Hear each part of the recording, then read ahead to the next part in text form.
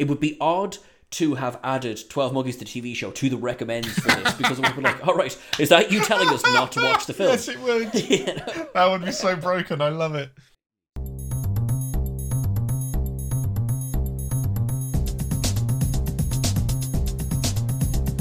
Hello and welcome to An Englishman and an Irishman Go to the Movies, the podcast that was destined to watch its own death, as long as it's wearing a fine-ass lace front. I am the Irish equivalent of Brad Pitt's lazy eye, Sean Ferrick, and sitting in the red corner is the seemingly empty vial of world-ending aromas, Ian Whittington. Seemingly empty, so I'm glad that I came away with at least a suggestion of something inside me. That's great. There's something inside so strong. I now know where that... Oh. Is it Oh No afterwards?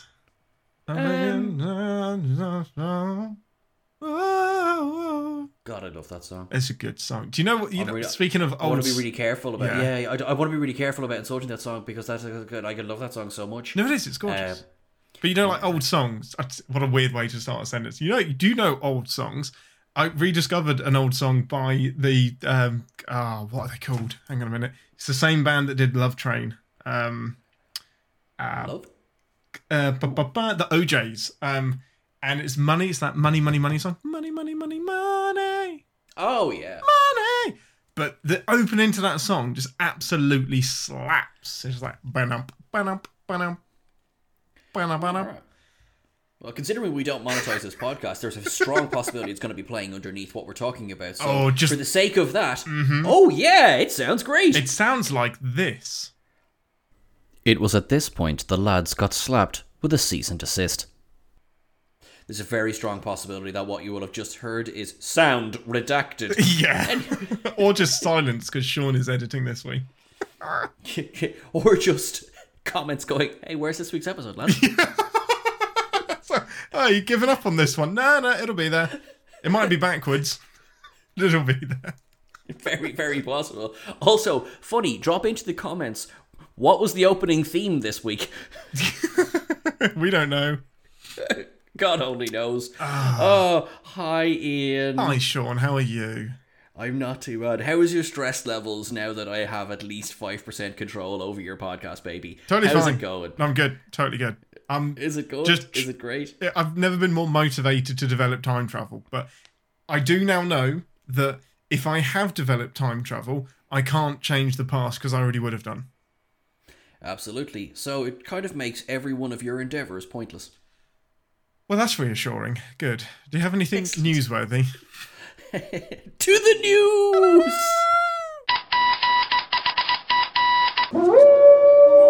News team!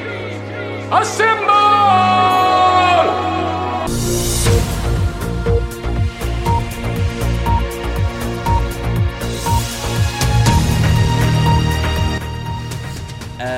Speaking of things that are absolutely pointless, no, I am completely 100% ambivalent about the Suicide Squad. Oh, even after the trailer? It looks good. Don't get me wrong, it looks good, and, I wish them all the best, and I will watch the movie, and great. I just don't care. Oh, no, I do. Do you know what I mean? Like, this is weird. Maybe it's... Just because you're, opening the show this week doesn't mean you have to take my viewpoint, which is usually to hate everything. I'm super excited about this. Now, I liked that... Right, so this is called The Suicide Squad. What was the other one called? Just Suicide Squad. So the sequel is called The, instead of just Suicide Squad. So we now... Already starting well. So we now have Suicide Squad and the sequel, The Suicide Squad. Good. Well, it's a bit like, you have 1979's Halloween and 2018's Halloween. Yeah, but that's separated by a fuck ton of decades, let alone not just 3 years. Yeah. But there you go. Arguably, it's also been separated by a hell of a lot of drug use to get some of these people back. Yeah, and by some of these people, I mean Margot Robbie. Oh, I thought you were talking about Halloween still. Well, potentially. I think this is... I like the... damn it. I like Suicide Squad, the first one. But it felt like, you're so close to a really good film, but you've gone down a really dark, ridiculous path that I don't quite understand. This just looks like it's leaning into the bonkers and the bullshit and the and the Harley Quinn. Can you believe Harley Quinn's? This is her third film now, and it still feels like we haven't properly got Harley Quinn yet. Does that make sense? I mean, because you've seen all the animated series and everything, yeah. So like I've seen the important stuff, yeah, and I've started watching. Shout out to my good buddy Joe, who has lent me his collection of the animated DC back catalogue. And I'm cool. slowly working my way through it. So I've seen some of the milestone stuff, and I don't know where this tangent was going, but yes. Well, also that is dead. We will discuss. It's the cinematic version of Harley Quinn is, for one, pretty much it. Like, that's Harley Quinn. Harley Quinn, and I say this with love, Harley Quinn is one-dimensional, but that's the point. That's the fun.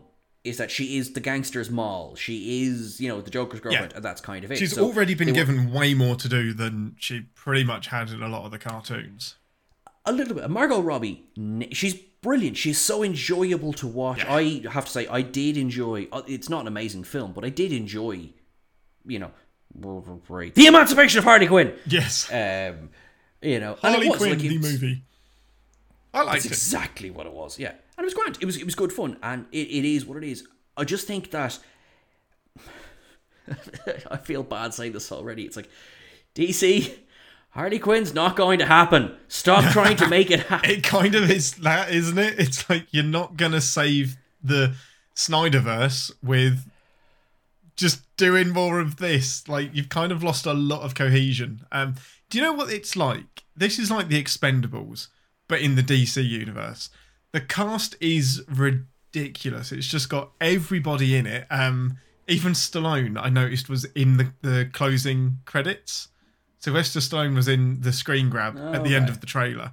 And I see it going that way. Like, the next film's going to have Bruce Willis and Christopher... No, not Christopher Plummer. Whoops. Just because of 12 Monkeys, we were thinking of... Yeah, sorry. Chris Walken is where I was going with that. Christopher Walken. Shocking that he hasn't been cast in DC.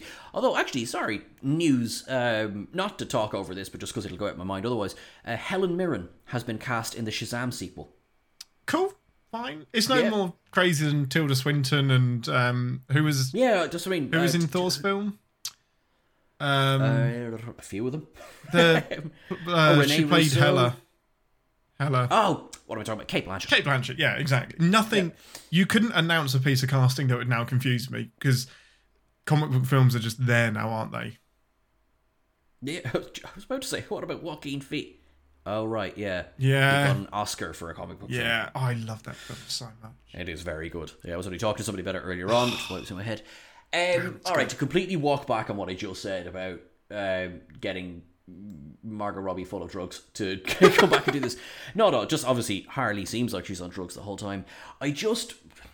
She's a hard character to root for in anything more than the most basest level. The theme, the theme of the Suicide Squad is hard to root for. And that's one of the things that annoyed me about the first movie is they just went with they're actually saving the day, so they're not bad people. I want them to be bad people doing bad things. I want to see that Birds movie. of Prey did that. Do you know what I mean? Birds of Prey was better at doing that than the entire first film was. And by the looks of things, with the exception of, I'm a bit confused, is John Cena's character a good guy or a bad guy? I thought he's a good guy-ish. Something to do with, like, if it was, anything to save liberty. Yeah, I'll eat all of the dicks on the beach. Just a weird thing. And like that. That's gas. But have we just seen the best parts of the trailer? Well, sorry, I keep talking over you. No, you're fine. I think you're right. I think I'm worried that we have seen the best bits. But also, like, that's such a weird thing to put in your trailer. I'm always fascinated by the things you choose to put in your trailer. Because, like, even if you're not showing the best bits, you're showing the stuff that this is your best opportunity to get my bum in the seat and watch this film. What an odd thing to make me do that. Why do you think that's the thing that's going to get my attention? Sharkman eating several people. Yes, that'll do it. King Shark. King Shark's amazing. It's just incredible. It's amazing how often he's been used. Like, he's in the Flash TV show as well. And you just think it's one of those villains you'd steer way clear of. I know, right? Although, isn't Flash's big villain Gorilla Grodd? Correct. I know obviously this refers to Flash, but... not necessarily bad. It's ambiguous. Yeah, he's good and bad. Yeah, it's just like, but he is a talking Gorilla. Yes. We're okay with this. We're on the same page. Yeah. I mean, but actually, hang on to myself now. If I'm to sit here and attempt to put logic on comic book universes, I can just diddly squiddly fuck the hell off. Like that's just not going to happen. No, and considering I really enjoy the Green Lantern comic books, like I can just like, Sean, what are you doing? Pick and choose. That's still one of the stupidest things about the Snyder Cut. Friggin' Green Lantern, you're still not using your ring properly. What are you doing with it? They didn't. When you see that big battle, the alien Green Lantern just does. Well, hold on now. Yes. Hold on now. I can slap you with a bit of comic book knowledge there. Go on. It wasn't until the Sinestro Corps War that the Green Lanterns were given the ability to use lethal force. Fine, I'm talking ability, about as in it, literally their ring would shut down. No, I'm talking about imagination though. Like, I'm sure he still just threw a punch with it or something. Like, you are basically Q. You can create anything. Yeah, all right. Well, you're standing there with fucking Darkseid standing in front of you. I want to see your big connects just fly up out of everywhere. Watch this very complicated set of Lego come together, just rolling away. Darkseid's just like, ooh, just yeah, flick. this is really good. Yeah, like, do you know, actually, I know exactly what would happen, right? So you're standing there, the full Green Lantern getup, right? Darkseid's running at you, and you're giggling as a gigantic dice comes rolling down the hill. Roll 20 for persuasion. D20 just coming at you. Yeah, love it. That is exactly what would happen. But I don't know what to do about this. I didn't necessarily use lethal force. I just, if being squished is lethal to him, how was I to know? Yeah, exactly. I don't know. He's just a big wuss. But Peter Capaldi is in Suicide Squad. I'm super on board with that. Yeah, I'm on board with that anyway. Yeah, and Idris Elba does look like, in a very funny way, like, what am I doing in this film? Definitely. But I think that's the character. Do you know what I mean? Exactly. For fuck's sake. I think they're going to lean into the British thing as well. They're not going to try and... Well, they're not making him use a stupid American accent. Not that American accents are stupid. I just mean... That's right. Yeah, when an English person is forced to do an American accent. Anyway. Dig up. Dig away. To the recommends!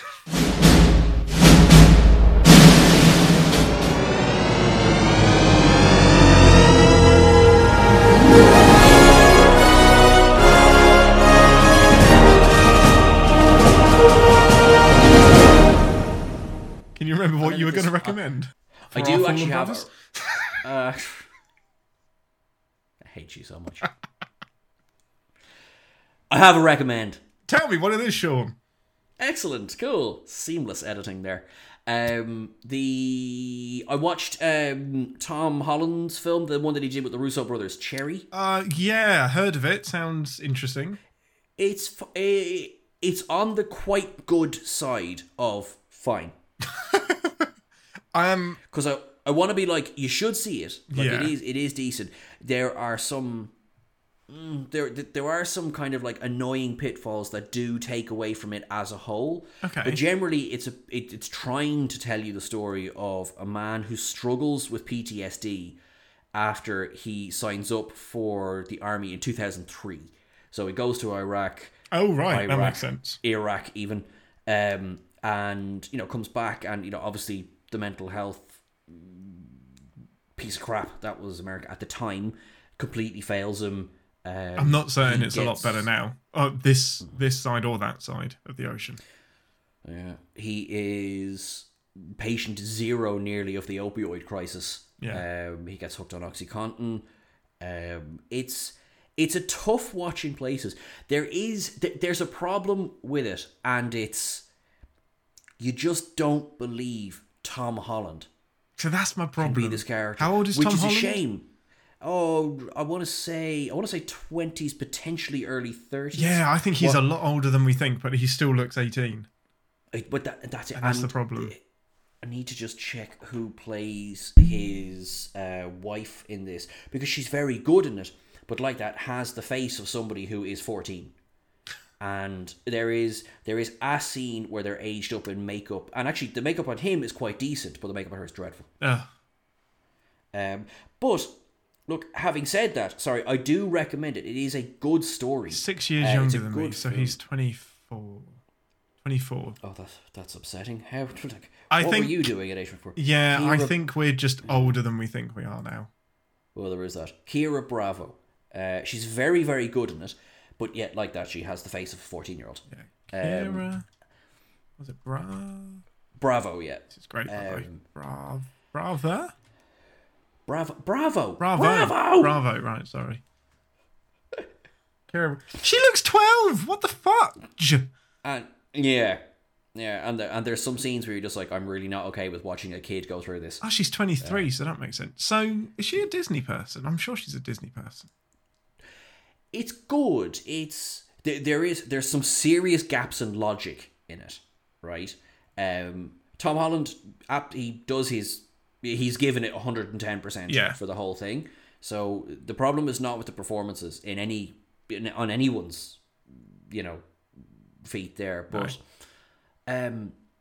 but at 2 hours and 10, it's too long. I'm getting so sick of movies that are too long. Yeah, it's like if sometimes they need to be that length. Other times you need a better editor. Yeah, or an editor. It's like I stand by it. If you think the film is done, take another half hour out of it. I think you're gonna have a better movie. I know what you mean. Or whatever you want to do on the Blu-ray, or Zack Snyder's Justice League was never intended to be, not in its current incarnation, was not going to be in the cinema. That's fine. As I can watch it whenever I want, 4 hour thing, fine. That's totally fine. Yep, totally get it. Same with Lord of the Rings was bum testing in the cinema, but now I wouldn't take a second out of the extended editions on. Of course not. Blu-ray. No, because this is what my Sunday is going to be. Exactly. Yeah. Exactly. But it was a bit like. Oh, okay. We're moving into the 25th act. Okay, that's Do you know what? That genuinely made the Snyder Cut feel longer, is the chapter 1. Chapter 2, because it takes you out of the movie and reminds you that, oh shit, you're in chapter 6 now. Usually we don't have to do chapters in a film. It definitely affects the pace, and I'm not sure. I think that's probably a side effect of it being released originally in 6 parts and then shunting it back together. Makes sense. Because it works as I have watched it in installments now, and it works as that. Like, you don't need. I mean, it's great if you have 4 hours to put aside. Sure, if you don't sleep. Well, yeah, that too. But yeah, like the way it's edited, it works as episodes, and that's fine. But yeah, so sorry, we've gone way off topic here. Right, so I do recommend Cherry. I think it's very good. Cool. I think it's worth watching. I think there are bits of it that let it down. The acting is not one of those bits, though. Cool, that's good. And what else? There's one actor who actually I really like, and I have a vested interest in this because he's an Irishman. Jack Rayner is in it. I didn't know he was in it, and then there was a moment of, is that? Oh, no way, that's Jack Rayner. Yeah. You may recognize him from things like Midsommar, from one of the 27 Transformers films.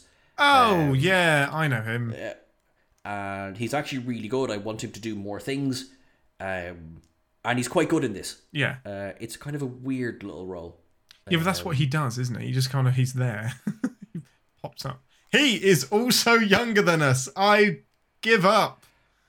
I am so done. Even worse was his first film that I saw him in was a film called What Richard Did, which is a film version of a book called Bad Day in Black Rock. And I know the story of that. I was alive when the events were happening. Okay, move on, Sean. So while I was watching this film, I was out of college at this point. And then it was really quite upsetting when I was watching a scene of him sitting in the lecture room that I had vacated several years previously. Awesome. That's crazy. That's odd. Oh, no. Dang it. Oh, man. I still hate hiring people that were born in this century. I'm not okay with that. I'm not okay. Or I know this is not an original joke, but I'm going to use it anyway. Where, you're buying alcohol at the till. Yes. And they're like, oh, can I see your ID? No problem, pull it out. Oh, that's fine. Do you need to read the date? No, I saw the one at the start of it. You're exactly. Okay. God damn it. That's enough. Never mind. We still have years ahead of us. You're right. One of us still has years ahead of us. Yeah. Until they find my body. The important part is this is getting edited out. So we were watching a film. Ian, 12 Monkeys, and little asterisks, right? With no reference whatsoever, because I'm going to ask you about it later on, but right now, no reference whatsoever to the TV show. What did you think of 12 Monkeys? So, yeah, I do have something I'd like to recommend this week. I watched a couple of things. I'm sorry, it's my fault. I'm sitting here at 20 minutes going, I have talked so much shite. Okay, edit all this out. Hold on. Leave it in. I can't even... Leave it in. That's brilliant. All the time you were talking about 12 Monkeys, I was like, let him go. Let him continue. Think of a way to get back to the recommends. I was like... You're such a dick. Oh. Ian, anything to recommend this week? Leave it in. Yeah, I do, but we haven't really got a lot of time, so let's talk about 12 Monkeys. Tell me. What did you watch? I watched two things. One of them today, one of them throughout the week, and I'm going to let you pick. Soul or Sonic?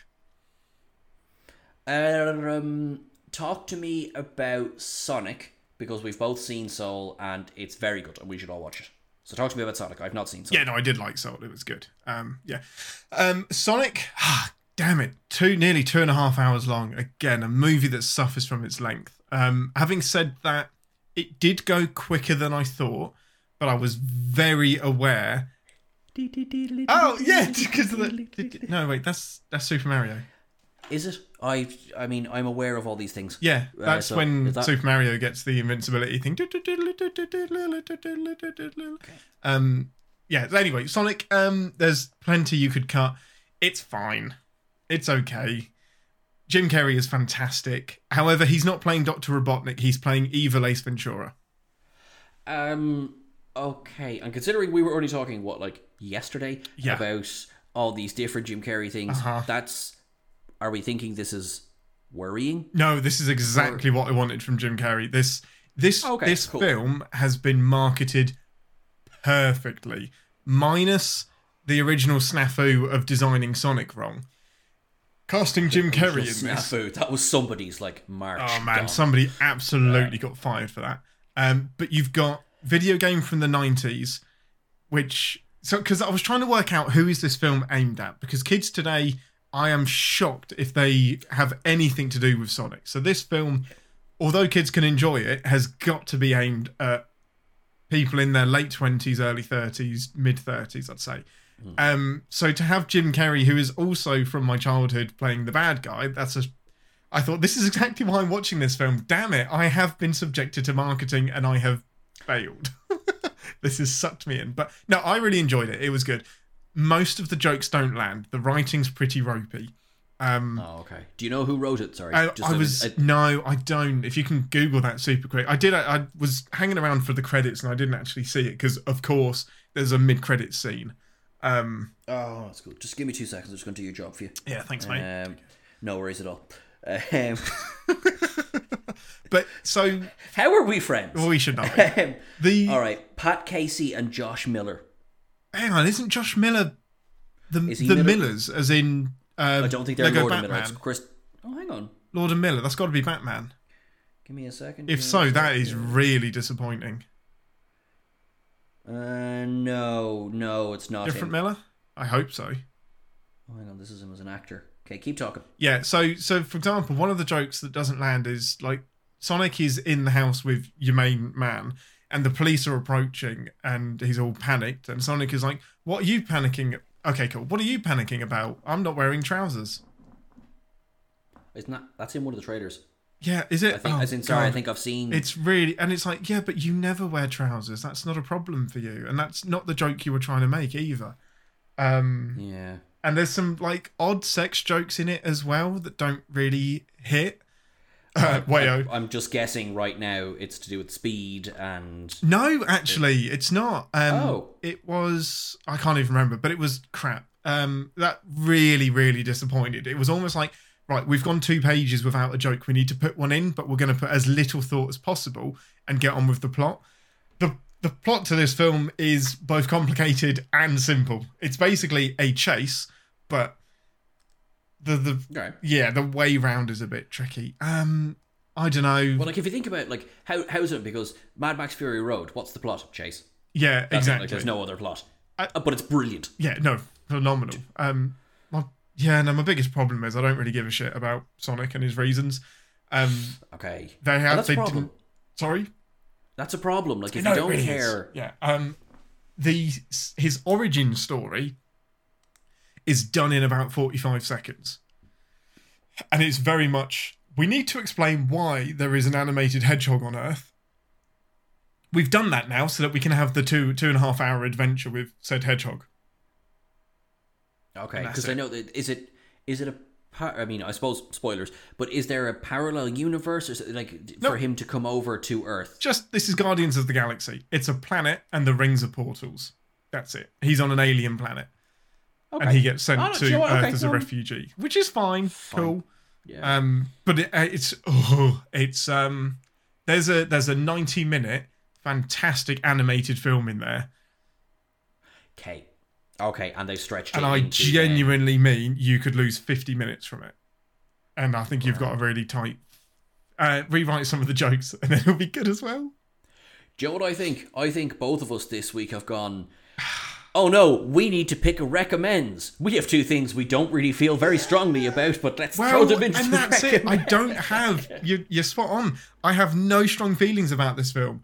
I'm not going to say don't watch it. I'm not going to say watch it. Just I did watch it. And these are my thoughts. Take from that what you will.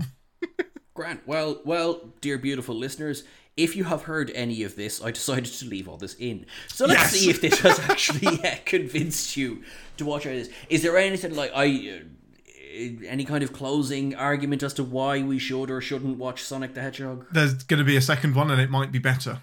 Is the best argument that I can make. Grant, I suppose for mine, it's incredibly unlikely there's going to be a second Cherry. Good Lord, I hope not. Yeah, some things don't need a franchise, but there we go. Yeah, although it was the Rousseau brothers, so I mean they are the current kings of the world of franchises. Pretty much. So, right to the matter at hand. Right, what was the question you were going to ask me before you rudely? What, you mean the one I full on did ask you, and then you spoke over me. I let you finish. This is what happens when I run the podcast. Things get real bitchy real fast. Yeah. Only when you fuck it up. But that's all right. Well, fatty. Anyways, I'm saying that because Ian is wearing his sexy, beefy t-shirt today, and he looks very, very beefy and lovely. Yeah, if this episode gets to 100 downloads, I'll put it on Twitter. I won't. And by it, he means... So you have seen the TV show of 12 Monkeys. Correct. So... Do not allude to that in any way when I ask you, Ian, what did you think of 12 Monkeys? So the film, now the Terry Gilliam film that kicked it all off, because you'll have a context that I won't have. Yeah. Because I've not seen it. No, that's fair. Dang it. I like the second half of this film. I don't like the first third. I think I like the last 2/3. I like this film. I do. I think it's a film I like so much but never want to see again.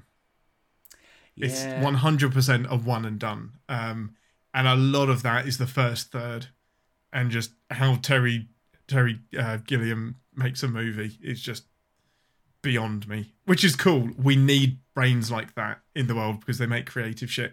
And you get Fear and Loathing in Las Vegas, which is one of my favourite films. But... I also can't not compare it to the TV show, which I think is a masterpiece. What did you think, Sean? Well, I mean, obviously, spoiler, we were talking about this before, and yeah, I agree. The whole bit where he's in the asylum at the start, it is, I'm guessing it's clearly meant to be uncomfortable, which it is. Mm-hmm. Brad Pitt, I think, I mean, he is playing a caricature of, people who have either, and some sort of anxiety disorder, some obsessive compulsive disorder, dissociative disorder. Schizophrenia. So he is playing a parody of it, and yet it's quite compelling both because it's Brad Pitt and he's very good in this film, and also because he's speaking at a mile a minute, and it's you're almost on the edge of your seat trying to keep up. And I don't think they're mocking anyone. I don't think they're taking the piss out of. I think because of the style of the film, Yeah. I don't think they are. If they had played this scene straight and yet he had delivered the same performance, I think it would have gone very close to being like... It's borderline, isn't it? It is right there. Because it's quite absurd, because it's not that it's absurd in terms of what you're seeing on screen, but it's the angles. It's specifically... It's like, hey, audience, I'm going to make you uncomfortable. Yeah, there is and so... I'm going to do it very successfully. There are so many shots that are uncomfortable, disorienting camera angles. You end up spinning in your chair trying to keep up with the film. I mentioned the drooling. There is a lot of saliva in the first third of this film. And It's a very damp film. Yeah. That's one of the things that you just avoid. You just, generally as a filmmaker, the character... It might be realistic, but I don't really want to see it. But yeah, we kind of went full realism in this. We did, which is, again, ironic for an absurdist piece of entertainment like this. Do you want to do the plot before we carry on? The synopsis. All right, best of luck to both of us. All right, let's meet on the other side. No, it's actually, weirdly enough, it's actually quite a straightforward plot. Super duper straightforward. It's time travel. Yeah. The only thing they don't explain is how you do time travel. That is not explained in this film. You just have to go... No film does that. Even Back to the Future, it's just flux capacitor. But sorry, you're right to clarify, as in, they don't even do the flux capacitor thing. They're just like, oh, well, you're in the time travel device now. Yeah, exactly. You're just in a tube, and then you disappear. Like, arguably, it's one step below Looper in terms of how we explain it. Looper is like, oh, we invented it. Yeah. Sweet. Well, you at least hung a lampshade on it. All right, that's cool. Yeah. The one thing but look, that's fine. The one thing that baffles me about that is, and this is the same for every time travel thing in the world, is you can't cure the disease, but you can invent fucking time travel. I feel like that's harder. No matter what the problem is, I feel like time travel is the harder thing to create. Oh, I don't know. You might be eating your words next week. But the one thing...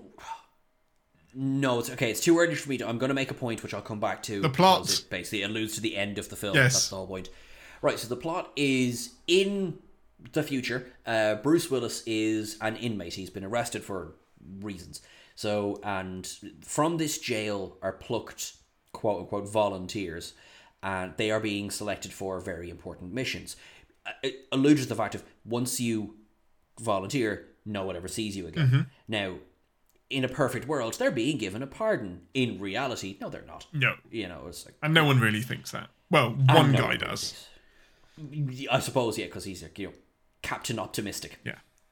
So what it is that, yes, he is brought up to the time travel room, at which I think there's like a sign that says, this is the time travel room.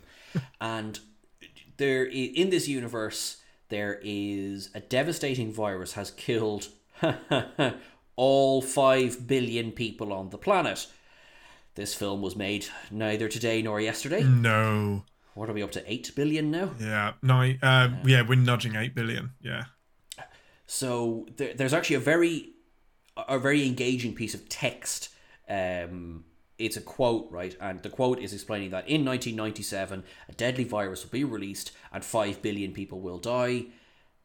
This is a quote from a mental patient in 1990. Yeah, Goins. Is it?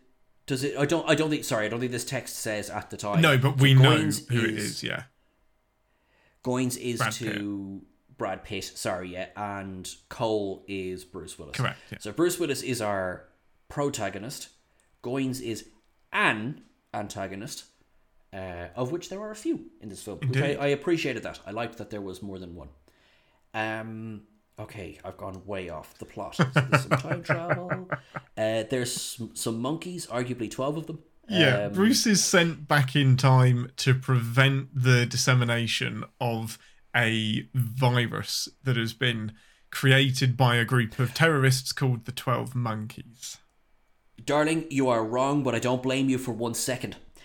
It's never prevention. It's to find Sorry, out how. you are And absolutely you're dead right, because I thought for about half the film as well. It's like, No, can you're you not right. just change It's things? not prevention. It's to find out exactly when it is, when it happens, and to find out how to cure the disease. So basically, they want to find the scientist that created it so they can pluck him, take him to the future, and use his brains to create a cure. He's more or less, he's a historian, an unwilling, Yes. untrained Yeah. historian, effectively. Yeah, because the problem, so the first mission that they send him out on is fact finding. They kind of know that the 12 monkeys were operating in this area, and he has really, really fantastic memory. So goes out, finds a poster on the floor or some painting of the 12 monkeys, so they know that this is the location to send him back to.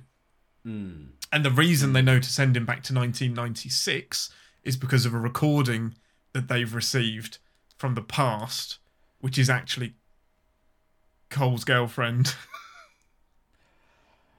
But we don't know that yet. Just It's whoever's, slightly bending. whoever's sitting there with a pen and paper, it does all end up making sense, but you will feel so lost For the first quite a while. yeah, with this film. that's my big problem. You feel lost because everything is bonkers around you and everyone is pretty much insane, and the time travel stuff is just a bit out of order as well. You could be kind and say the film tries to make you feel like Cole would feel, because Yes. Cole, there is a psychological effect of the time travel. It's that you arrive and you're totally disorientated, and he is put into a mental institution because he is spouting nonsense. He doesn't have enough of his faculties to go, oh well, I'll just shut up now, and Yes. I'll just hang on. And some then people I'll do don't my survive. observation. Yeah, they don't survive the time travel. You've got to be quite hardy of mind to survive. And it's not an exact science either. Yeah, no shit, because he ends up in 1990. They send him to the wrong year. And it is... Alright, question. So he is physically sent there, Yeah. but is he? Because how is he brought back? I'm Right. still not sure. Now, this is elaborated on much, much further in the TV show, of course. But... No. My restrictions stand. Stan, stop My talking about it. Yeah. Essentially, you have a set amount of time in the past, and then you Okay. bamf back into the future. So Like that an elastic band, is it? essentially, yes, yeah, that's a really good analogy. Yeah, you get snapped back into the present. Now, this is based on a French film called La Jetée, and they have the ability to actually stay in the past. But this movie is definitely you snap back to the future and you don't have a lot of choice in it. Okay. I saw one of the just on Google, I'm just googling 12 Monkeys, and one of the first things that came up was trivia. Terry Gilliam never watched La Jetée. I was like, oh, you think that might have been the first port of call if you're going to remake this film? Yeah, I mean, he must have seen it because he was inspired by it. So it's 28 minutes as well. It's a short film. Oh, that's even worse. Like, oh no, that's 27 more minutes than I got. Well, Come on exactly. now. Come on now. So we'll quickly get that out of the way, actually. So yeah, it's based on that 1962 short film, but you can't really call it a film because 90% of it is actually photographs. So it's still shots. Okay. But it's lots of still shots with a narrator. So yeah, it's like a few steps removed from a film because a film is just a ton of still shots, just played really, really fast. And the theme of that is, similar disaster in the future. But the disaster is World War III. This guy gets sent into the past to prevent the war somehow. Ends up getting sent into the future as well. The future people send him back with a MacGuffin that will help stop and it will help reinvigorate the present day civilization. But then he knows that in the present day he's going to get killed, so he sends himself back to the past and then gets killed in front of his younger self. So you can see some parallels, but I'm just sitting here playing with Lego, man. I checked out there a Yeah. few minutes. No, that was... sorry. I love paradox. Otherwise, this would be a very difficult month. I do enjoy paradoxes. I do enjoy wibbly wobbly, timey wimey. Yeah. This one of the reasons this film got me, right, in a good way, was from a very early moment you can tell that this is going to be a causality loop. Oh, as soon as he's dreaming, I was like, right. The second he's dreaming, like that is his mum or it's him. One of those two things are involved. He's either seeing his own mother's death or he's seeing his own death. And when his mother doesn't really come into the movie too much, I was like, well, it's his own death. Yeah, absolutely. And it's fine. And it works. Yeah. Sorry, it's more than fine. It works. I don't think it's meant to be a surprise. I think it's just meant to inform what's going on. Yeah. That's like I texted you during this and I was like, was this meant to be a twist? Yeah, in the ending. And I actually texted you like I think 10 minutes before the ending. So there is not a twist, but there is a couple of things that you don't see coming. Yeah. Which I like. And those are good. And I think that's what I think the Bruce Willis witnessing his own death as a child is to cover the actual two twists. Your ginger man who turns out to be... No, I saw that coming a mile off, but I don't... Again, that didn't feel like it was meant to be a surprise. The fact that he's at the airport at the same time is the surprise. I got it for me. Honestly, I got it from the signing. But now, maybe... Do you know what it is? To the audiences of 1995... All right, you got to pass, because now I know when David Morse turns up in a film, something's going to happen. He's an evil motherfucker, yeah. Usually... or he is an alien manifestation of Jodie Foster's dad. It's one of the yes, one of the two. And as soon as he was in it, I was just like, right, he is going to be at least involved in the virus. I liked how, I suppose, okay, jumping straight to the end, I did like that he, all on his own, it was it. And I was like, oh wow, one man really can make a difference, you know? Yeah, maybe not in the good way, but yeah. Yeah. It's like, wow, don't hide it, man. You would want people to know your name if anybody lives. Yeah. By the way, just sorry, to any airline companies who are listening, if somebody rocks up to your desk with a ticket for New York, Rio de Janeiro, Kinshasa, and everything in the same week, please flag them. And I still think the biohazard thing is a thing. That was like I've got papers for them here. No. They don't go on your... They're not hand Maybe luggage. I'm speaking out of ignorance, but these are not hand this is luggage. Not carry on at all. Yeah. I've seen this movie. You kinda, yeah. I was like, what? Like, and also, hang on. Like, sorry, right, okay, we've gotten to nitpicks now. So this bloke who is the security officer that basically says, oh, sir, can you open your bag for me there? And your man is like, have a sniff. I mean, how dumb are you? Super. I'm sorry. Yeah. Oh, yeah, it doesn't even have any odor.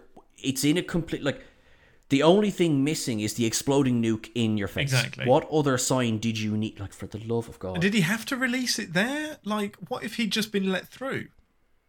And has he just killed... Like, he's effectively... Okay, so, again, fuck it, spoilers. You know now. Has he just killed himself? Yeah, 100%. Yeah, so by opening the vial. Yeah. So that's it. So whatever happens after this, it doesn't matter. It just makes me wonder, was he supposed to release the vial there? Or is that just a happenstance? Did that just happen because it happened? Because you'd have done it by now, surely. Well, it depends if he knew what the incubation period was. Do you know what I mean? Yeah. Because if he knew, oh, look, you get 12 hours and you're fine, then, yeah, do it in the taxi. There you go, grand. Exactly. You know, but if it's just like... Because there did seem to be a lot of trepidation, not just on that he knows what the monumental... what's going to happen, but there did seem to be a bit like, let's see. Yeah. Oh, okay. I didn't immediately die. Right. That's great. Yeah. Yeah, it's so odd. whether he planned to do it on the plane, well, maybe not on the plane, but in the gangway to get to the plane or something. Yeah. Like maybe. But then I don't know, because he's got these tickets for all these different places, so it must be. Oh no, hang on. Sorry, my bad. The film says it's basically about a week. Because I said it was about a week after this event that people start showing symptoms. Yeah, exactly. It spreads. And an airport is a perfectly fantastic way, as we found in the last year, to spread diseases. It's quite effective. Yes. So the time travel in this film is pretty simple. You can't affect the future from the past. So what has happened, will happen again. So it's very neat and tidy. You can't affect the future because you already did, essentially. it's a bit like in a way, he's Indiana Jones, isn't he? Like, he has no impact on the overall events of the story. No, not at all. We are, yeah, exactly. It's just, Okay. this is a loop. Sorry, like, full spoilers there, sorry. This isn't like But, Looper, where we've got 3 or 4 different timelines. This is one timeline, and now that you go back to seeing him as a kid, having watched himself die, he will grow up, live through the virus, get sent back in time, so on and so on. It is a closed loop. Yeah. It's cool. And it's good. Yeah, like, it's like... It's not my favourite, The worst... but it's cool. Yeah, I was going. The worst thing you could ever say about this film is, what was the point of making this film? But that's not to say that I didn't enjoy it. I really did. But there is what this film is like, I've made a film of this moment in history. Yeah, exactly. Not changing it. That's not the point. Yeah, you're not really Point talking is- about the moral implications of traveling through time. This is just a story, and time travel is a thing in it. But I do like that the goal isn't to go back in time and change things. It makes me wonder why wouldn't they? Like, why wouldn't you go back in time and try to prevent this from happening? Like, they don't know that it's a closed loop. Unless it is like Looper, and you have to do this loop once. Because by the time he dies, I don't think it is this, but for argument's sake, by the time he dies, the people in the future know that, oh no, it wasn't actually Brad Pitt at all. It was, something else altogether. So younger him should surely grow up in a time where they have the ability to go back into 2020, but they don't do that. But technically, like any time travel thing, if you want to start poking, Yeah, but maybe they do, but we wouldn't. That's not the story that we've seen. 13 monkeys, very different. Yeah. 12 monkeys, however. I love the name of the film because it's Yeah, ridiculous. it is absolutely bonkers, especially as the 12 Monkeys aren't the people that even started That's it. a great. It's That is a insane. great twist. Yeah, I really, really like that. Speaking of that, it was going to be a trilogy, but well, no, sorry, it wasn't. It was rumored to be a trilogy, but Terry Gilliam said no, I don't really do trilogies. Oh well, I was thinking no, it's self-contained. Like I'm sure there's a sequel story to be done. Well, the TV show. And so now the TV show, is it a sequel? Is it a straight remake? It's a total remake, and it is nothing like the film. So Cole is in it. Goins changes gender, and is a woman in an asylum. Her father is the crazy scientist that has created the disease that wipes everyone out.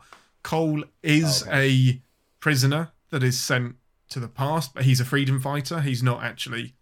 There are factions in the future, and he's sent back to prevent this from happening. It's not to improve the future. This is to stop the virus from being spread. But then after season 2, it takes a hard left turn into just bonkersville. But it's fantastic. Oh, Emily Hampshire is Goins. Yeah, she's fantastic. She's the best bit of the series. Cole takes a little bit of getting used to, but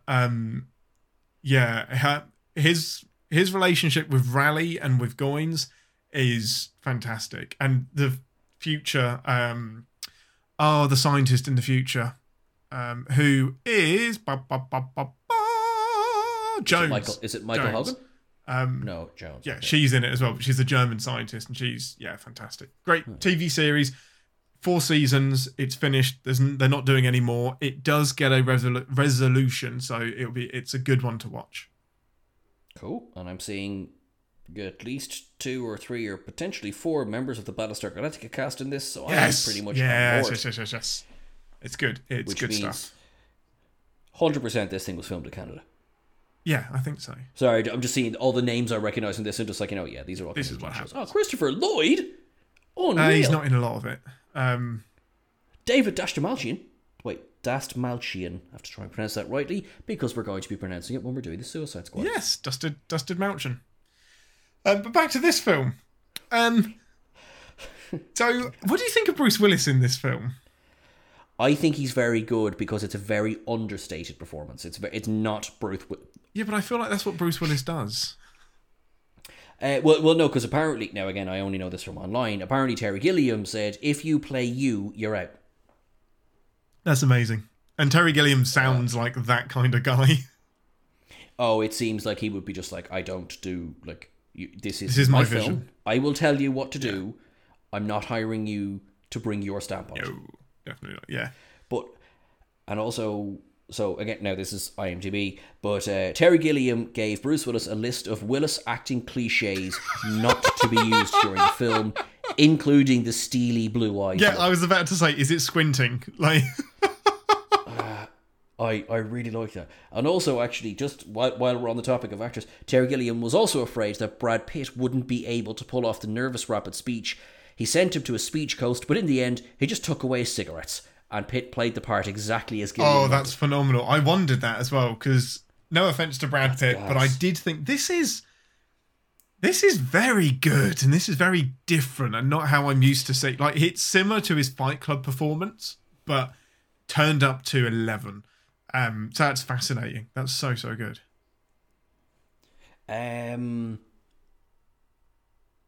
He walks, and I think successfully, he walks a tightrope of. It could be a complete parody. I actually said this again, time travel, but I just want to say again, he doesn't do a parody of people with mental illness, but it's close. A razor's edge. It's a very close.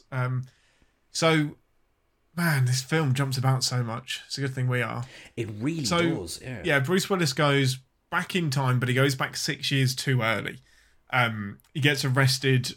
Starts babbling about the future and is sent to an institution where a therapist called Dr. Raleigh takes an interest in him and kind of half believes him from the very off. Enough to be like, there is a professional interest. Yeah. Initially, she's like, oh, well, I am a doctor, I want to help people. There is a moment in the film where she obviously basically becomes the patient, but we'll get to that. So it kind of unravels a little bit because he wants to make this one phone call, and he's been given this phone number as the location of the scientist that creates the virus. And this is gonna, if he leaves a voicemail on this phone, then it will let the future know how to get to the scientist. I think that's roughly how it works. But because he's 6 years too early, it's actually just a woman and her family. It's just their home. It's quite funny the way it's done as well, because it's just like we don't see her again. She's not in any way important to the plot. No, it's just it's effectively the wrong number, but it isn't the wrong exactly. number. Yeah, it's the wrong number yet at the minute. He ends up in the asylum for a little while. This is where he meets Brad Pitt, Goins. Now, this is a really hard bit of the film to follow. But Goins is like super hard against the establishment and people and the world and capitalism, etc. And does Willis explain what happens in the future? Does he ramble? He rambles. Yeah, he rambles about it. Is the problem. And this inspires... Yeah. He thinks it inspires Goins to set up the 12 Monkeys, essentially. He accidentally does it. Again, it's very good because you have that causality loop of technically Bruce Willis, Cole, creates the 12 Monkeys by giving the idea to Goins. While he's trying to stop the 12 Monkeys. It's brilliant. Exactly. And we still manage to cycle back to, but he's still Indiana Jones. Yeah, exactly. The genius is that that's irrelevant because the 12 Monkeys didn't do it. So I do like that. It's very, very good. I really like that. It's almost like the important stuff is happening like just next to him. And the bit like he's just on the next train over. It's like, no, the guy you need is over there on that platform. But you're on the wrong one looking at this guy that doesn't matter at all. But in fairness now, if I'm sent back in time and you have calm and collected David Morse, who is talking doomsday stuff over here, and you have Brad Pitt, who is the only thing he's not doing is wiping his own poo on the walls. I know the one who I'm paying attention to. Yeah, absolutely, yeah. So he eventually bamps back to the future, has a bit of an interrogation. Now, this is really, well, it's not really interesting, but it's pretty interesting. The interrogation room. It's not pretty interesting. Just going to preface that before I commit. This film resulted in a lawsuit because that interrogation chamber where Bruce Willis is on the chair and it raises him up and there's like the sphere of televisions that interrogates him. Apparently that's ripped whole cloth from a book by a chap called Lebbeus Woods. And yeah, he described it basically word for word like that, and Universal basically lost the lawsuit, and their options were they had to remove that from the film or refilm it entirely. But Lebbeus said, you know what, just give me a 6-figure cash settlement and I'll let you keep it in. And they did. Now, considering the budget of the film was only 28 million, that's a chunk of change. In fact, the budget was 29.5 million. And I think the 0.5 million was Lebbeus's payout. We have this really, really carefully budgeted too. The set. Fuck. Right, we either lose Bruce Willis or we have to pay. Well, actually, on that, Bruce Willis, initially, he filmed it for free with the proviso that he would be paid, but they would decide a salary later because he really wanted to work with Gilliam. It's fascinating, isn't it? And it's funny because there are many, and presumably will continue to be many, horror stories about Bruce Willis in Hollywood just being a diva and very difficult to work with. But I find this interesting because sometimes actors come along who the process is more important than the payoff. And he does strike me as one of those people because I think once upon a time yeah, exactly.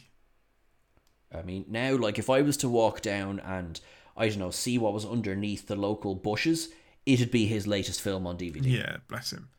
You know, and I don't know if it's a causality to it, if it's because of the diva-ish behaviour, you know, the big directors won't hire him. Yeah, of course. Or if it's, he will just turn people that I don't know. But I like hearing stories like this. So people are like, price tag's not important. I want to work with you. I want to... Yeah, absolutely. You know, I want to make a project. And I know I'm sure there's many, many others off the top of my head that I can't think... Well, I can't think of it. That's the whole point. So it's not off the top of my head. Many, many others on IMDb who I could find who are like that. But it's interesting that at some point, I say this without knowing the man, but at some point, the craft was more important than the renown. Exactly. Oh, I mean, by this point, he wasn't hard up for cash either. He'd done quite well from a few films. So yeah, he jumps back to the future, gets interrogated. They kind of question his loyalties. What are you whistling? I was attempting to whistle Back to the Future. Good. He jumps back to the future.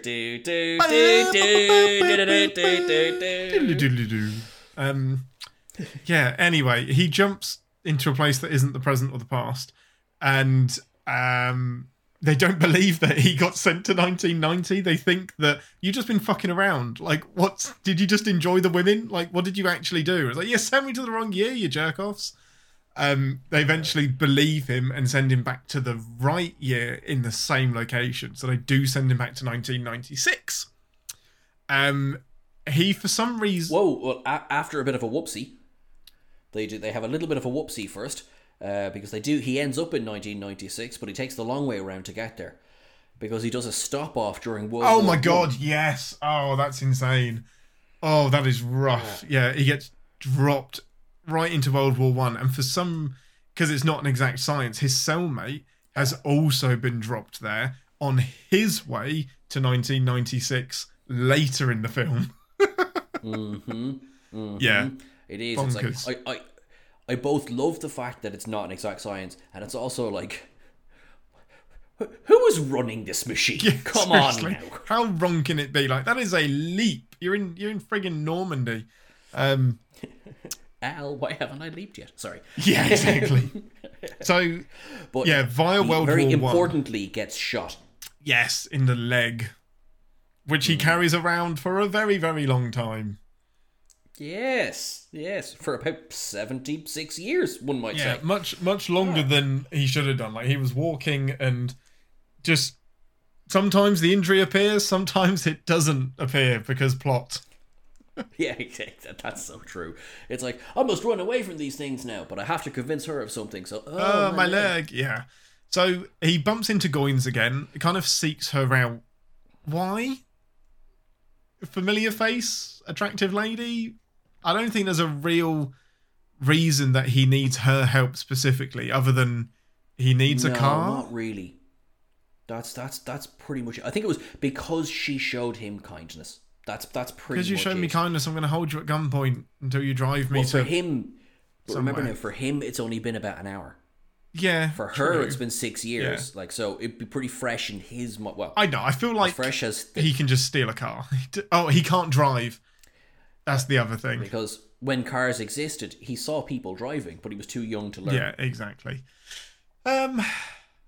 Yeah. So kidnaps her. Agrees to go and find basically the place that he scouted out in 2035. Drive there to see if the 12 monkeys are there. And he finds the 12 monkeys, but no, he doesn't find the 12 monkeys. He finds some homeless people in a room. Oh, that's first. Yeah. And then he kicks the shit out of somebody. Word with one of them. Yeah. Definitely. So basically, he full on curb stomp. Now, in fairness, there is that blink and you'll miss it moment of the homeless person throws her down on the ground and starts to unbuckle himself. Yeah, so it's just like, bye. Yeah, grim. Willis curb stomps him. Yeah. Am I jumping about? They do that. Then why do they go from there to Brad Pitt's house? Is the trail just gone cold? Oh, no, sure, hang on. When he's in the interview... Right, so sorry, people who are listening, because, again, hope you have that pen and paper handy. When he was in the interview room that they all got sued over, they showed a series of images. One of the images was Goins. Oh, that's it. Yeah, and he's famous for... His dad is famous in the news for that. Yeah, so, being a virologist. So I'm going to follow this guy. But why is... So, for some reason, they didn't need Raleigh in this part of the film. So as she removes the bullet, they make it seem like he's strangled her and killed her, but actually he's just shoved her in the boot because she's not needed in the house scene. I think is the only reason. That's pretty much it. But also,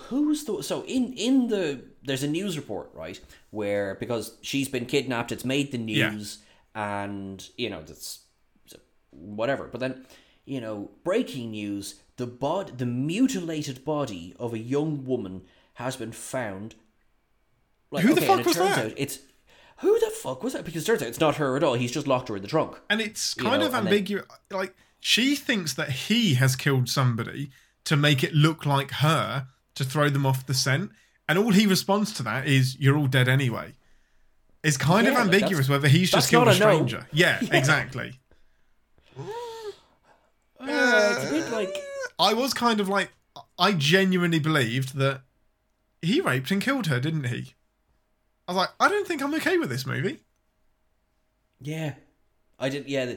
To fucking quote, It's Always Sunny, it's the implication. Yeah. And I just like, no, and because it was not necessary. Fine, do a fake out death. I don't mind, like, that's fine. But it was like, oh God. Yeah, it got a bit personal. And then with there being no, it like this does not have any further bearing on the plot. Yeah, at all. No, she's just pissed at him. So he goes to Goins, and kind of comes out with it and says, "Look, your dad is going to create this virus, and you're going to release it. Please don't." And that's where Goins is just like, "What are you talking about?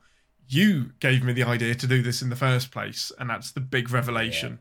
And I don't really follow the rest of it because Brad Pitt is talking so fucking fast and is off the rails. There's a bit like that, and there's a kind of, in a way then with Brad Pitt, with Goins, there's a big gag in that he kind of is a good guy, but he's just played as a baddie. Yeah, exactly. The 12 Monkeys are trying to do good things, yeah. Yeah, they're basically, they're an animal rights group. They're PETA. Yes. They're, that's what they PETA are. isn't good, but... You're right. Sorry, yeah. But I know what you mean. They are an animal rights group.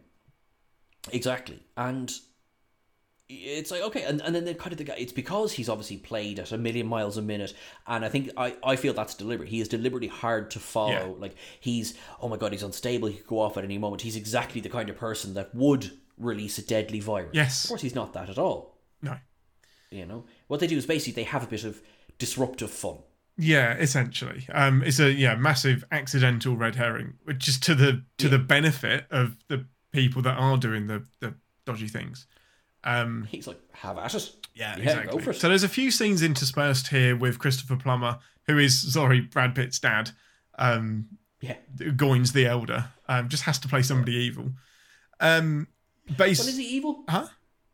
Is he evil? I don't think Christopher Plummer is No, evil. he's not actually. It's just the henchman. Not even. No, I think he's just literally, he owns the lab. That's it. Yeah, it's the henchman acting on his own, isn't it? That's Yeah. it. As far as I can tell, I might be totally wrong, but I think David Morse got an idea into his head and destroyed the world. I don't think there is a network of people. Yeah, no, I think you're right. Which is why it's so hard to track down. Exactly. Something that, Like, the TV show does so well. Damn it. Can we just review the TV show? We will. I think would so to recommend. It would be odd to have added 12 Monkeys to the TV show to the recommends for this, because it would be like, all right, is that you telling us not to watch the film? Yes, it would. You know? That would be so broken. I love it. That's amazing. So, basically, the security chase him through the building. Now, this annoyed me a little bit because they burst into the kitchen and they're just like, where is he? And they can't find him. And they make this big to-do saying, he's disappeared. He's just vanished. And you're like, he's jumped back to the future. But no, he hasn't. He's just managed to escape. Apparently is really good at escaping. I was like, why did you put so much emphasis on he's vanished into thin air when just fucking let him escape? Like, you've misled me into thinking he's gone back to the future, and it did confuse me for a second. Yeah, it was a bit annoying. It was a bit like, well, we know he can. And then mere moments later, he does. Yes. He's back to the car. So, what the fuck?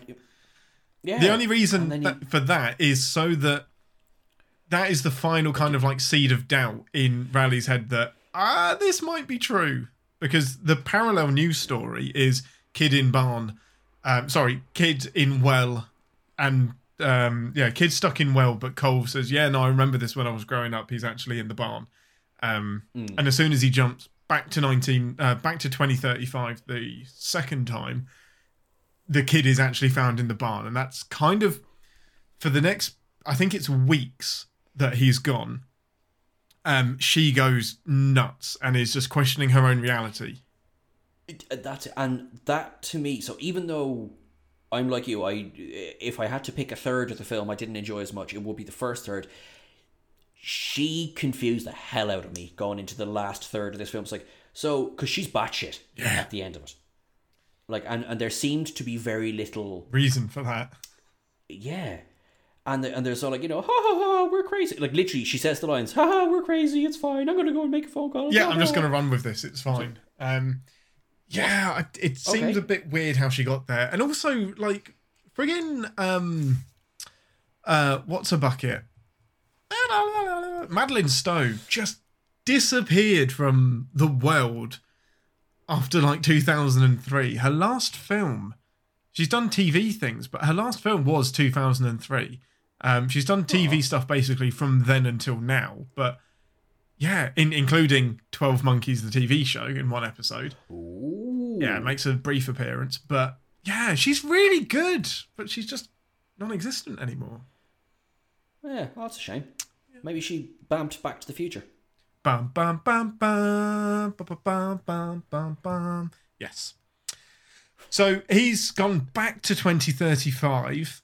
Another interrogation, but they've kind of fixed him up a bit as well. Yeah, this is kind of a nicer interrogation. It's kind of like, you're done, here's your pardon. But I think at this point. it is. You've successfully uncovered the 12 monkeys and their location and who runs them, but he convinces them to send him back because he's figured out it isn't the 12 monkeys that do this at all, because they don't have the virus and that's not even their goal at all.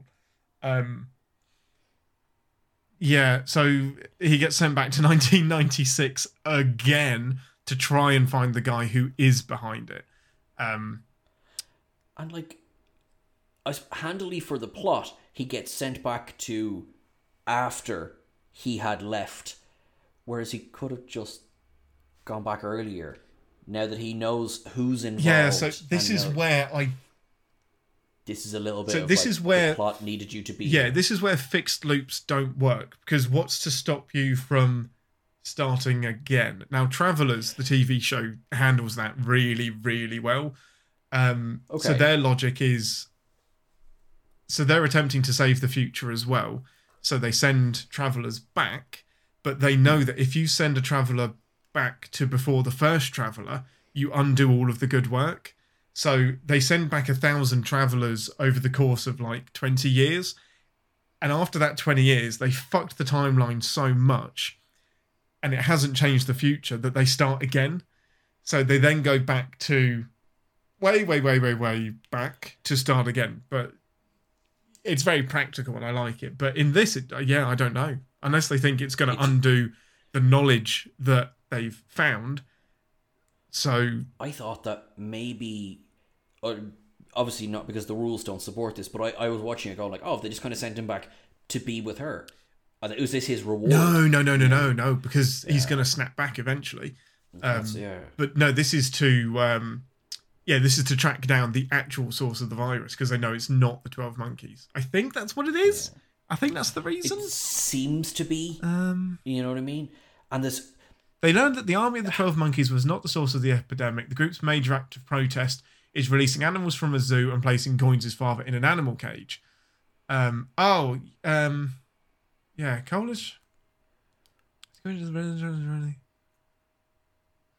Yeah, it's a bit confusing, but it's a bit confusing. It's still not as confusing as Primer. Agreed. But it is still a bit confusing. It's at the end of the day, I think, not to wrap up or anything, but at the end of the day, I think this film lives and dies on whether you buy Gilliam's view or Gilliam's vision of time travel and the world and the way that he films it. By the end of it, I do, but I struggle with it at the start. Yeah, very, very much. And Raleigh is a problem. Now that you've said it, she really is a problem. How she goes from unstable zero to she is by crazy. the end. Yeah, absolutely. That's fine. We're going to put you in a wig. We're going to put a mustache on you. We're going to give me a wig, and we're going to elope somewhere. Right. So this is. I know exactly what you're about to say. We need to address the RuPaul in the room. faux pas. Absolutely, right? So they go to. They're sort of chilling out almost in a cinema, right? And they've got some clothes. There is a sense of inevitability in this. So they go in for the whole thing, right? As you say, there's been a background plot of the little boy not trapped down the well, but he's actually in a bar. There's also been Cole learning what an advertisement is, because he's never heard what an ad is, and there's been ads for, hey, come to the Florida Keys, this has been lovely, you know. And so they go and buy tickets to the Florida Keys, and there's a sense of like, this is your retirement, this is not, you're not done, you're going to go and watch the world die in Florida Keys. I kind of got that feeling, right? They go and they get the shirt that we know we're going to see again later on, because... Quick point on that. It might have... Why is Macy's selling so many Hawaiian shirts in December? Why wouldn't they? I mean, you're right. And then, where the hell did she get that money? She pulls out about 20 grand in $50. She stole it from the pimp. Or he stole it from the pimp. Oh. Okay, I'm fine with that. Sorry, I didn't notice that. I'm fine with that. I mean, they made it's obnoxious because she shouts out, oh, yeah, tie him up and steal his money. And he's just like, what, you want us to mug him? Yeah, we need cash. Instead of just, okay, she finds cash. Right. They kind of stick it in as a plot point. And also that sort of speaks to she's become somewhat irrational. Yeah, totally fine with robbing a pimp. That's A-okay. Yeah. And he's still disorientated. Like, Bruce Cole is still like, I don't know what's exactly. Did I kill this man? I don't know. So, they get there. That's fine. Big wad of cash. That's fine. They go to the cinema. So they're sitting there in the cinema. They've changed over. And she's after sticking a wig on him in the dark. No mirror. No makeup. Okay? He passes out, falls asleep, wakes up. And it's like, oh my God, where am I? Goes outside where she's on a phone call.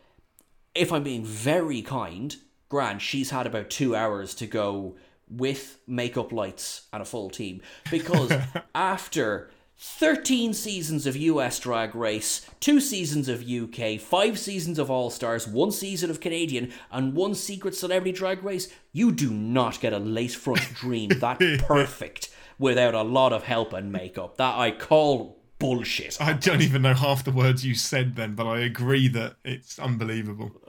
It's one of the big problems I have with season 1 of Stranger Things as well. It's like, no, they did not put it... Those kids did not find that wig for Elle to wear. They did not. No, it didn't happen. No. Sorry, I feel. Are you okay now? You good? You got that out of your system. I had to get that out of me. Like, this film, because of RuPaul, this film has aged badly. Yeah, this bonkers time travel film about viruses and shit. This is the problem. This got is it. my problem. Nailed it. Yeah, Bam's Back to the Future, fine. That's totally grand. That's cool. Fantastic. David Morse is the intimidating guy. That's fine.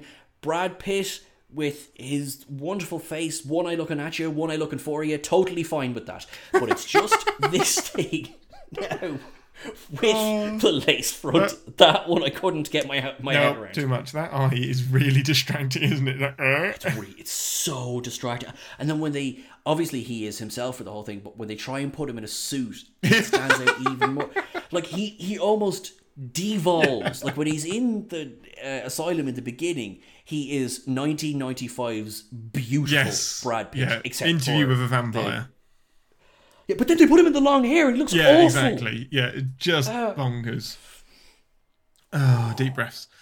And 4 years later, Fight Club would be Brad released. Pitt's had it's an understatement of the century, but he's had a career, hasn't he? Bloody right he has. Anyway, right, okay. I feel we've gone somewhat off topic here. I'm wobbly about this bit, actually, now that I'm thinking, how does he go back the final time? Because there's they play a recording at some point of her, and it's the recording that she has made in it's to the laundry. Basically, she rings the original phone number, and it's to a laundry company. And if you place your time, date, and order there, that's a message to the future to tell them where something important is going to happen, which is how they know where to send him originally. Yeah. But I can't remember why they decide to send him back the final time. So he's already... Yeah, no, because he's already got it. So by the time he goes... But this is before the pimp, before the lace front and all that. He's gone back. And on that trip, he stays then until the end. Events end. In the middle of that, she rings the phone. Or she rings the number. Yeah, and then when they get to the airport, he rings them again to say it's not the 12 monkeys. So I think they've still sent him back to apprehend the 12 monkeys, and it's on this final trip where he realises it's not.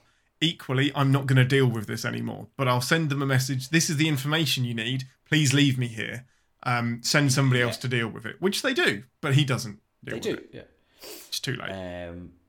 Yeah, why? But he says something. So this is Jose, his friend, his cellmate, who he saw in World War One. A picture was snapped of them, which is how she ends up finally believing that he is a time fucking traveler. Staged picture. This is my biggest thing with time travel movies, and Doctor Who does this as well. There's reports of the Doctor throughout history, and he's staring at the fucking camera. He's like, this is him in 1894. Reports of the Doctor. This is him in 1912. The Doctor. Yeah, exactly. He's looking at the photographer, and he's next to John F. Kennedy at some point. And it's like, it can't just be like a beach snap or like something. He's in the background of this like Holiday Inn picture. No, it's at a historic event. Doctor Who was like, and it's that current incarnation as well. It's not one of the other ones. It's exactly. Yeah, because it wouldn't make sense otherwise. You always get that montage per Doctor Who. It's hilarious. Yeah, absolutely. One thing I did say, one thing I did notice, it was a bit like, I'm spoiled by budgets of 2021 here, but when he goes back to World War One, I was like, oh come on, I can see the backdrop. Yeah, exactly. This is almost Blackadder levels of yes, it was. Yeah. That's great. But okay, why didn't Jose do anything? Fuck knows. Not a fucking clue. But I suppose again, that's us trying to go, why didn't they try and change anything? At no point. Now, all right, okay, so I'm going to have to go through to the end of the film here to ask this question, right? So kerfuffle in the airport, whatever, they get through. She has the moment of realization of, oh my god, there is your man David Morse. He came up to me at a book signing once talking doomsday stuff. Yes. He's He's at the guy. airport. There's a Oh my chase god, down. it must be him. Yeah. The whole scene plays out that was always in Cole's mind as a child, which again we saw, and this is the bit where it's like, was this meant to be a twist ending? We saw this coming a mile off, and this is not the twist at all. The twist is eventually, that plays out as it does. David Morse keeps going. For some reason, nobody stops him after there's been a shooting in the airport, 1995. How are you getting on? It's fine. He gets onto the aeroplane, and one of the professors who originally sent Cole back is sitting beside David Morse on the plane. Yes. And she introduces herself, I can't remember her name, she says, blah, blah, blah, I work in insurance. Yeah. And I was like, so the professors never, ever, ever intended to change anything, to stop anything from happening. It was all about making sure that it happened. That's what I got from the very end of So it. I don't know what the insurance... Is that how you got that? So I don't know what the insurance thing is about at all. I thought it was like, I took from it as opposed to insuring a car or insuring whatever. I thought it was to Ensure that something has happened. To ensure that it yeah. happens. So Yeah. if you look at the credits and what their different roles are, none of them are like scientist or doctor. None of them are actually doctors. They're all, which probably explains why they fucked up the time travel so hard. They're all like botanists or zoologists or something. So they're trying to, I think, rebuild. Are they the 12 monkeys in the future? No. And they don't want, and because the animals have retaken the earth, are they making sure that it happens? I don't think that's it. But I think they're a slapdash group of people that I think genuinely they do want to find a cure for the disease so that they can make the world habitable Rebuild again. almost from zero. Yeah, but I'm still not too sure if they managed to succeed or not. Like, And I don't know why they meet her on the why he meets her on the plane. I don't get it. I feel like it was meant to be a holy shit moment, and it was more kind of a It doesn't moment. mean anything, does it? It's like, oh, you've bumped into her. No. Cool. I would have actually, what I would have preferred, sorry, this is me rewriting the film now, sorry Terry Gilliam for me presuming I can do better, but what I would have preferred is if I'm here as insurance, then, because the film closes on the eyes of a young Cole, if you then saw the plane explode, I would have gone, all right, insurance, Cole wasn't able to stop him from getting through the airport. You know, but then she was insurance. that would break. But then that would change. That would change the future. Yeah, exactly. You know, so if that was, I would have like, do you know what? Yeah, right, I'm on board with that. But then they didn't do that, and I was just left confused. Yeah, exactly. So it is really confusing. I've just found, because this is really going to bug me. Dr. Peters takes a seat. His seatmate introduces herself as Jones. We recognise her from the panel of scientists in 2035. I'm in insurance, she tells him as the movie ends. The ambiguous ending begs many questions. We're not alone. For all of their efforts, was the pathogen still released in the airport in 1996 in Philadelphia? Or will 2035 go back and amend that? Nope. Was Jones sent back from the future? Or is it a coincidence she ends up on the plane with the virus's source? Was Jones going to do something to Dr. Peters during the flight to ensure that he can't release the virus anywhere else? Now, I don't like that because that's not the goal. The goal isn't to stop the virus. The goal is to get old Goins to create a cure. And that's the bit that I'm fucking missing. But yeah, good. So that ending, yeah, we're confused for good reason. Because it could just be... Good. So it's not just It us. could just be random. The only thing... wait a second. This is 1996. Yeah. And she's from 2035. And she hasn't aged. So this is... So it has to be her. Yeah, this is future her. But again, why? Like, is it up Kidnap to you, him. audience member, to decide? Maybe they think he's the scientist. Kidnap him and bring him back to the future. But that's not going to be of any good because he don't know shit. He just stole it and wants to set the reset button. and it's also been released. Oh, well, I suppose Only if one of he them finds has. an antidote, yeah, that's true. So I mean, like, it depends how virulent it is. Although If it's something leaving the virus in the hands of America probably is a guaranteed way to make sure it does spread to the rest of the world. But hey, and we have just lost some of our audience. England is just as much to blame as is Ireland. Excuse me, I think we've done pretty well. We hate everyone. No, you don't. Never mind. And yet we have yet to close our borders. Well, quite a year on. Exactly. Fucking hell. Anyway, Yeah, right, that's a whole same other as us. thing. So, I still don't understand why they don't just fucking pick up Goins. They must have enough information by now to know. In fact, they know he's locked in a cage in a zoo. So why can't they pick him up and get the information from him? Because reasons. It feels like the film is more interested in wrapping up Bruce Willis's plot. Sorry, Cole's It's about plot. Cole. Yeah, with him witnessing his own death. We've got to tie that up in a nice bow, rather than the actual mission. Yep, it's, yeah, Fine. yeah, I don't know. I mean, no, sorry, not that I don't know. I mean, I like Cole's story, except for how mental it is. That's fine. Yeah. More to the fact, not that she annoys me. I like Riley or Riley, because it's kind of pronounced a couple of different ways in the film.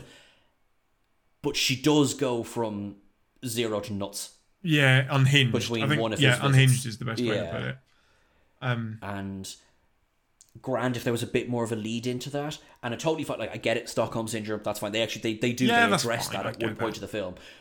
But there's Stockholm syndrome, and there's, oh, you crazy. He's caught the crazy, yeah, which isn't the ironically what Brad Pitt's Goins is like. Yeah, no, they keep us in here, or else like we're going to give the crazy to all of the other people.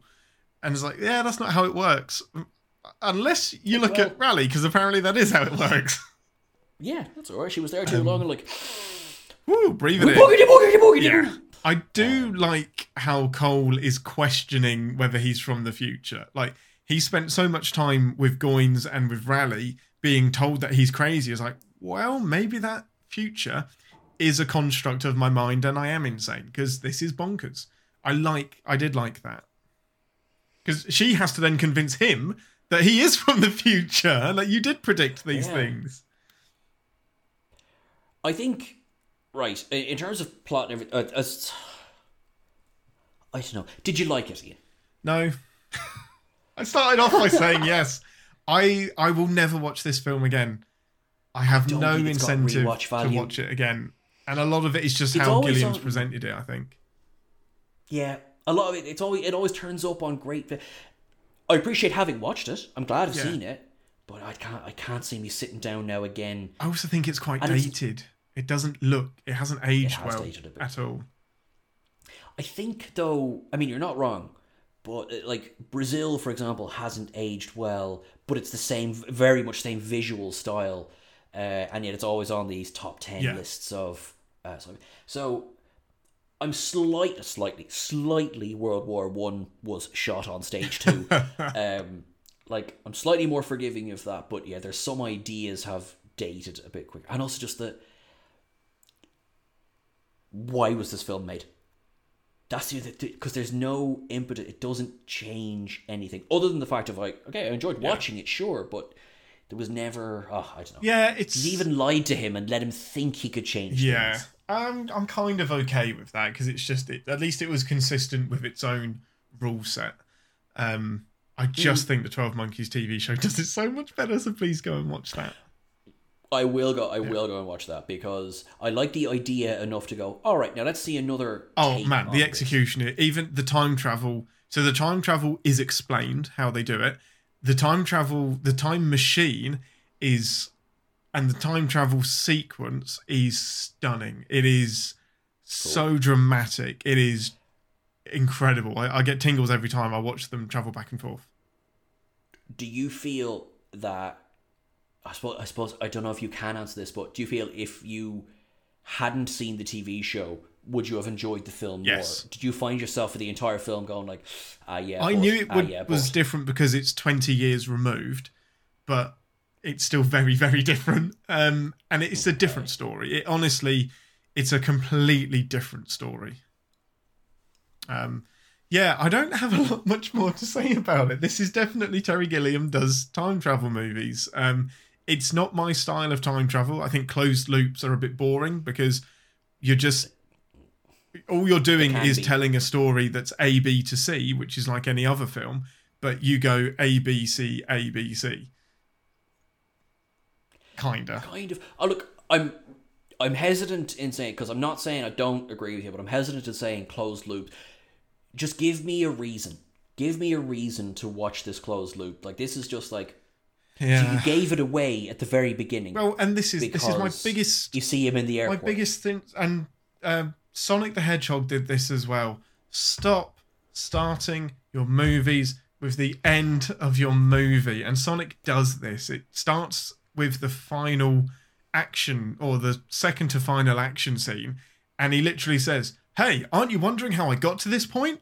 And then does a massive rewind and goes back to the beginning. And I was like, "Yeah, cool." Like, it's lazy. Like, you need an action sequence to start your film, so start with an action sequence that's at the end of the film. Oh, fucking well done, brilliant.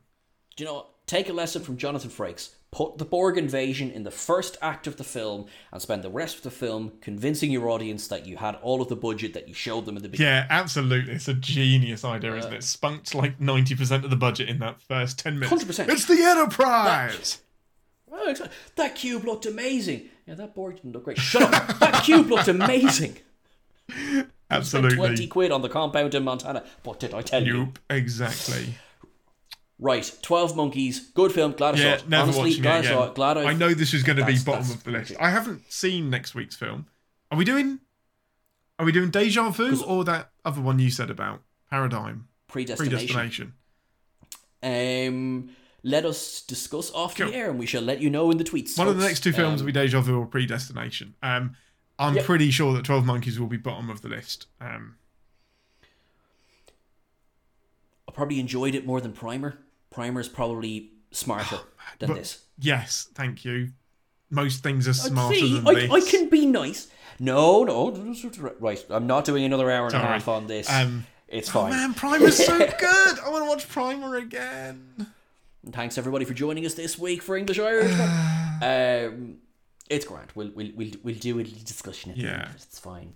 But in the meantime, I enjoyed it. This was great. So you suggested this, great suggestion. Thank you very much. I'm glad I watched it. Yeah, same. I will say that for sure. It's not a bad film. It's just no, it's not. It just doesn't have a rewatch. Sorry, no, yeah, it's been on my list because of the TV show. So this was a good opportunity to get it watched. Yeah, I look forward to talking to you about the TV show actually. Very good. Cool. All right. Note to self: watch TV. Alrighty, I think that's everything for this week, guys. So check out on the Twitter socials. Whoever is looking after that this week, Ian, will be letting us know what next week's film is. And these are all awesome. And thank you so much for joining us and being amazing. Thanks for listening, guys. See you later. Bye. Thanks for joining us for another episode of An Englishman and an Irishman Go to the Movies this week.